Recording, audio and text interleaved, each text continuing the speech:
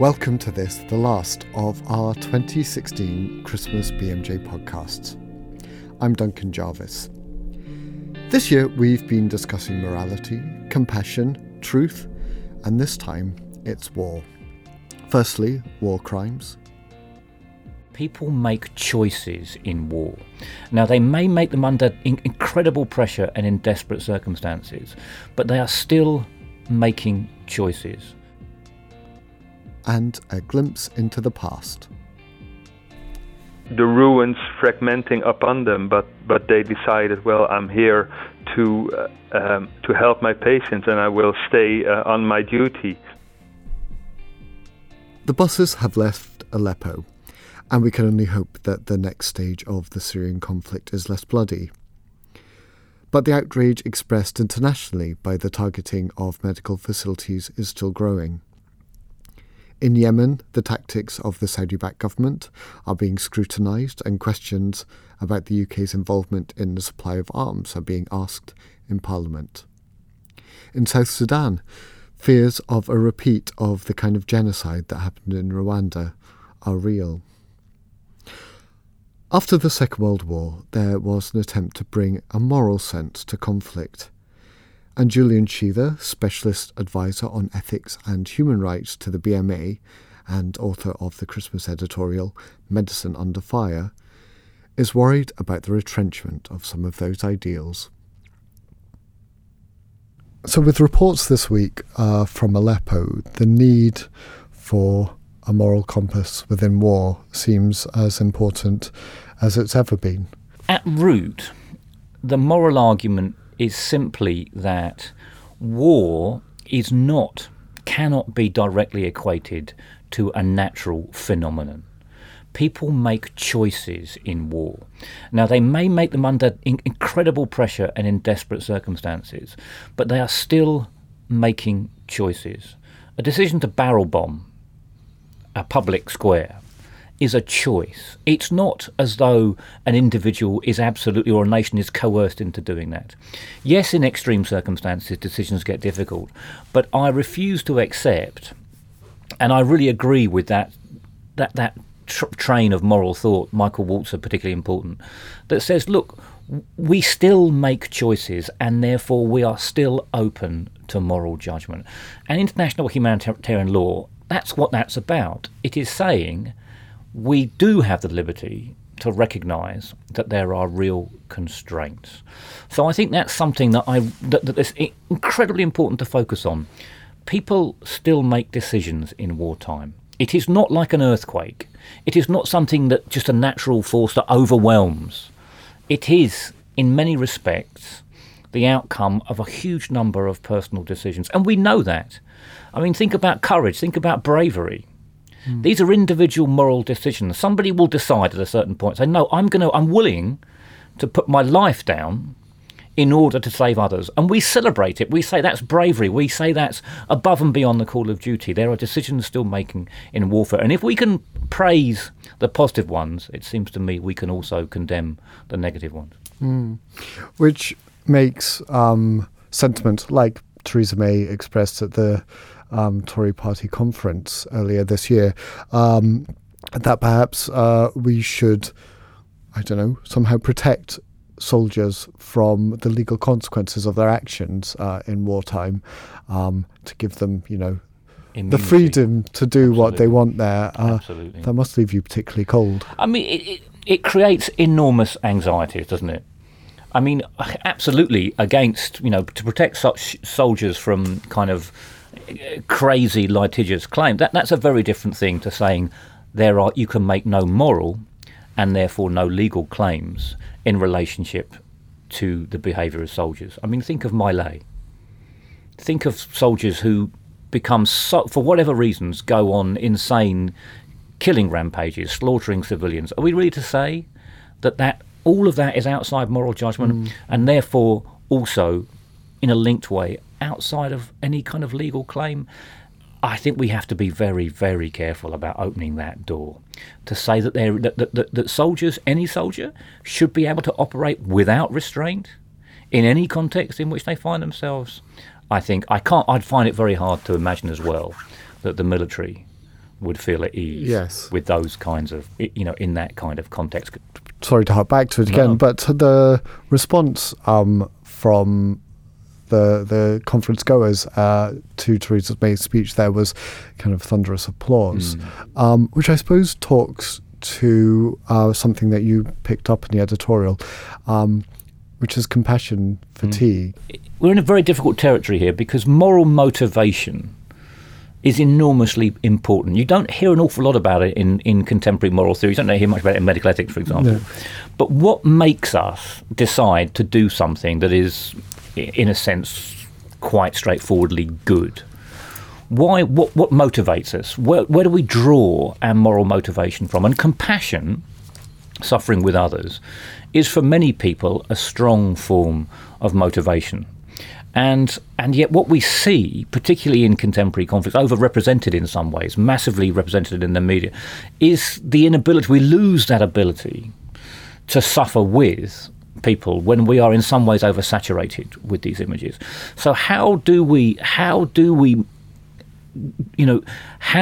try and recognise that what we are seeing here are the sufferings of other human beings, and that must call out a moral response from us? It's a very difficult thing to do, particularly when conflicts are drawn out. We saw it in the Balkans. When conflicts are complicated, when there are uncertain boundaries, when they're long drawn out, people tend to just start looking elsewhere. And that, I think, is a huge moral challenge for contemporary life, really. Social media can help, and has helped, and can very rapidly, but social media can also exhaust and oversaturate. So getting the balance right in those things is incredibly difficult. Now, you obviously are a medical ethicist. That's why you're here. That's why you write for the BMJ. Is compassion fatigue an issue within clinical medicine too? I think there's a really interesting balance to be had, isn't there? Because health professionals need clinical professional distance. How can you survive professionally? How can you operate effectively if you're overwhelmed by emotion? If your compassion radar, if your compassion levels go off the scale. So there's that on the one hand, but good professional care means retaining a sense of the individuality of the person that you're dealing with, their individual needs, their personal responses, their own suffering. So getting that balance right is incredibly difficult. But as a patient, having been a patient, you know when they get it right. Because you get both very focused professional care, but you also get acknowledged as a human being. And that seems to me to be the sweet spot. Now, the other thing you talk about is the normalisation of war. And again, that happens in medicine as well. People get used to a particular practice. Just to sort of step back from that a little bit, when the Gulf War was first starting, 1 million people were on the streets marching. They were protesting against it. At the time, that didn't seem to make a difference.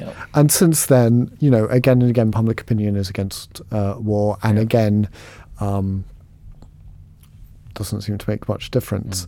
And then in the clinical world, people feel like they're battling against a system that's not listening. Does that powerlessness kind of feed into that? I think it does, and also I think that this is we're right at the end of 2016, which is by recent standards has been an extraordinary year. Let's face it, and I think there is a danger. I think we have seen some of the political dangers of people feeling powerless and voiceless, and there's always a possibility that you will get some kind of demagogue rising to draw on those powers of frustration.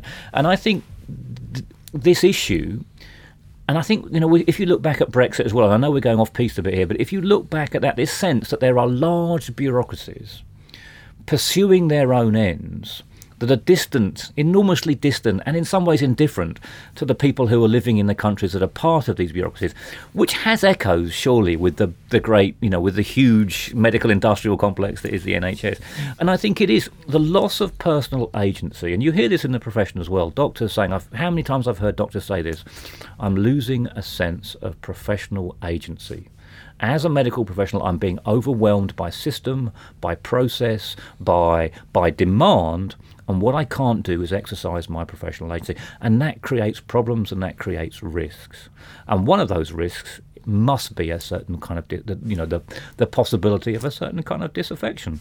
We're hearing people saying that doctors are thinking of leaving the NHS in droves, precisely or at least one of those reasons is that the circle of their professional agency, their ability to exercise their own professional skills, is in some respects being increasingly contained, and I think it's a genuine problem. And I suppose alternatively, the way people can go is they can get angry, they can get activated, they can try and do something about it. And I think maybe we have seen some of that with junior doctors striking. We have seen that since Brexit and Trump with the way people are trying to actually organise a little bit. Does that give you any hope? I think it does. I mean, I think one of the things we have seen over the last year is an extraordinarily renewed interest in politics, because things happened that were both seismic and, in terms of the sort of metropolitan liberal elite, unpredicted. And so there has been an enormous resurgence of interest in politics, and I think the toxin, if you like, of the huge bureaucracies is that people become disaffected, and that's partly why we saw I think the Brexit vote. But as you rightly say, one of the results of that is politics. People say that, well, we're going to become politically engaged. We're going to shout to have our voice out. I hope so. I hope that the democratic process, democratic representation channels and funnels people's frustrations, and that we have an outcome that respects the fundamental democratic structures. And to bring us back on topic here, it feels like, if we talk about Aleppo again, moral outrage is fueling that response. And equally, post-Brexit, post-Trump, with the rise in hate crimes and things, it's moral outrage that's fueling those things. So, it's a moral outrage. Is that the thing that makes the change here, do you think? I mean, I personally, I tend to think of politics in some respects as a branch of moral philosophy, really. It's about how we allocate the good things in the world. And to see such outrageous violations, to see people's fates violently curtailed, to see people's ability to lead ordinary lives shattered by the sort of uninhibited use of power, all of those things, it seems to me, give rise to moral outrage. And if they don't, they should. What do we do next? How can we? After the First and Second World Wars, we saw the growth of the international human rights structures. We saw the Geneva Conventions developing, spreading out, and now it seems as though they're all in retreat. All that, as it were, post-war consensus is under threat, and how we can, the big questions are how we can ensure. I mean, think about, in the medical context, the deliberate and sustained targeting of medical facilities, medical personnel, and also patients.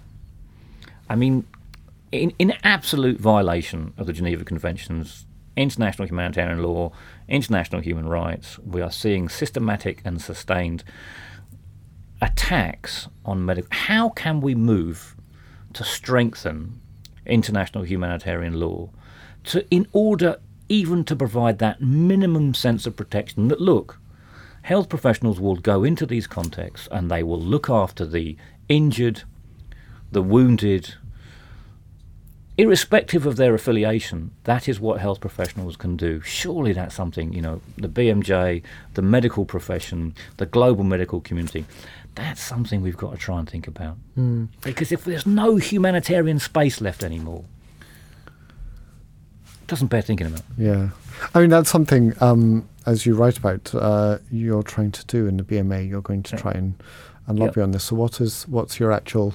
Next year, we're looking to put together a high-level group of opinion formers in medicine in the UK, come together in the spring to say, look, what can we do to look for concrete opportunities?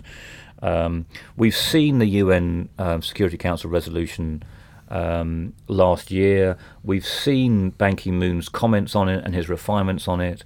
There's material in there to work with. So I think one of the things we need to do is to look and see how we can get some motive force behind those recommendations. And for listeners or members, is there anything they can do to help? Lobby, lobby, lobby, lobby, lobby. Exercise your political power. Exercise it. It's one of those things. If there's some awareness that people are listening, people are thinking, and people are pushing for change, that's how democratic systems work. And it seems to me, whatever avenues you have at your hand to influence the political scene, take them up. Julian Sheather talked about the moral outrage following the all-encompassing conflicts of the First and Second World Wars. We know that was partly fuelled by the bombing of hospitals and the targeting of medical personnel. In the Consensus Building following the conflict, the protection for medics and hospitals was enshrined in Rule 35 of the Fourth Geneva Convention, directing an attack against a zone established to shelter the wounded, the sick and civilians from the effects of hostilities is prohibited. Our next interview talks about just one of the attacks that led to that rule. Navjoyt Larder talks to Peter Weaver, who's a doctor in the Netherlands and has been uncovering the story of Number 10 Stationary Hospital in Saint-Omer in northern France. It was a British Army hospital that was targeted and destroyed during the First World War. So Peter, when did you become interested in Number 10 Stationary Hospital?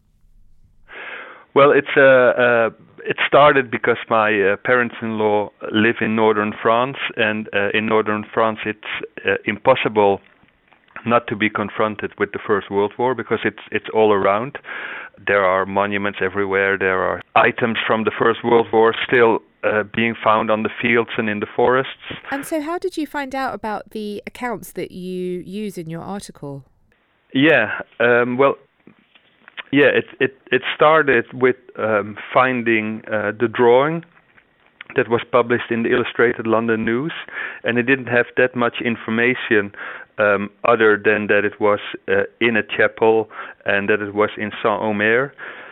So then I started looking for additional information on this, and I actually found two pictures of what this chapel ward looked like during daytime. One is published in the article itself, and the other one is in the collection in the archives of the Imperial War Museums. So that gave me an idea of what it looked like. When this boarding school was taken over, early October 1914, there was also this chapel. And so they started using it as a ward, and because it was in a chapel, it became known as Chapel Ward. And it was primarily used for patients who had head injuries, as you can also see in the drawing, because in the right front there's one patient who has these bandages around his head. And listeners can go and have a look at that on our website, and you can see very clearly the arrangement of beds around the chapel, and as you say, there are some patients there as well. When did the hospital start to be attacked by German forces? In 1917, late 1917, and early 1918, the Germans started bombing British hospitals more intensely, or the back countries away from the front. They started bombing it more intensely, and also the hospitals came under fire. I don't know if this hospital, which by then was taken over by Number 10 Stationary Hospital, if it was bombed deliberately, or if it was just coincidental that the bombs hit this hospital. But in the night of 22 to 23rd May in 1918, the hospital was hit by 4 German bombs, which took out most of the hospital, and presumably also Chapel Ward, although I don't have a description that Chapel Ward was actually hit, but it has gone now, so it might have been hit. But a large part of the hospital was hit by these bombs, and then it was decided that it wasn't obviously it was not a safe situation anymore, and as the building was ruined, the hospital, number 10 stationary hospital, moved to a place some 20 kilometers from Saint-Omer, which was supposedly more safe. And there was that one night of bombing, which we think was the 22nd to 23rd of May 1918, where you go through some of the very detailed accounts from diaries and other documents where nurses describe what happened. Can you talk more about those? Yeah. There were several nurses, working, of course, also during the nighttime at the time of the bombing. And several of these nurses, they sort of like stayed on the job, although the hospital had been bombed and, with danger of the ruins fragmenting upon them. But they decided, I'm here to help my patients, and I will stay on my duty. And for this, they were awarded the military medal, which is special in the sense that for the happenings during this night, 4 nurses got the military medal, while in the whole of the First World War, only 122 military medals were given to female nursing staff. So in that sense, there were a lot of nurses who distinguished themselves during this night and during these events. And you quote a couple of those entries in your article.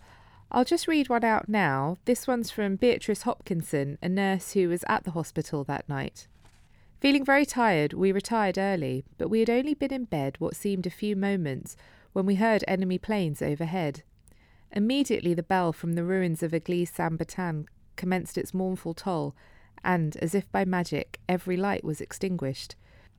When, bang, 4 bombs dropped in quick succession. We put our heads through the window and saw it was the night sergeant from the hospital asking for Matron. Soon Matron came and we overheard him say, "Matron, those 4 bombs fell on the hospital, killing and wounding a great many." None of the sisters were wounded, fortunately, so all were busy doing what they could for those already bombed, patients. And there were casualties that night, as you mentioned, and I have another quote from one of your reference sources here. Received telephone message from Principal Matron Saint-Omer saying that 3 bombs had been dropped on 10 stationary hospital during the night and that 2 medical officers had been killed, 4 wards completely destroyed, 17 patients killed, but fortunately there were no casualties amongst the nursing staff. The Six Sisters Hospital had had a narrow escape. And so now these casualties are all buried close to the site of the Chapel Hospital, is that right? To the south of Saint-Omer, there's a rather large military cemetery where, mostly casualties, British casualties are buried, but also French casualties, and I think even some Germans as well. Also casualties from the Second World War. There are 3,000 casualties buried there from the First World War, and 60 of them are from the Royal Army Medical Corps. And all 9 Royal Army Medical Corps men that were killed during the bombing of number 10 Stationary Hospital are buried at that cemetery alongside each other, which I think is impressive to see. These headstones with the REMC sign and all having a similar date of death. So that really confronts you with the toll of what happened that night. And I think your article is a very moving reminder of what happened at the time. And the events of the First and Second World Wars and the bombing of medical areas, all that led to protection of hospitals. How did that happen? Well, eventually, hospitals in war zones became protected by, most recently the Fourth Geneva Convention of 1949. Recently, even very recently, I think only this month or December or last November, we can still see that around the world in war zones, hospitals are still being bombed despite them being protected under these conventions. So really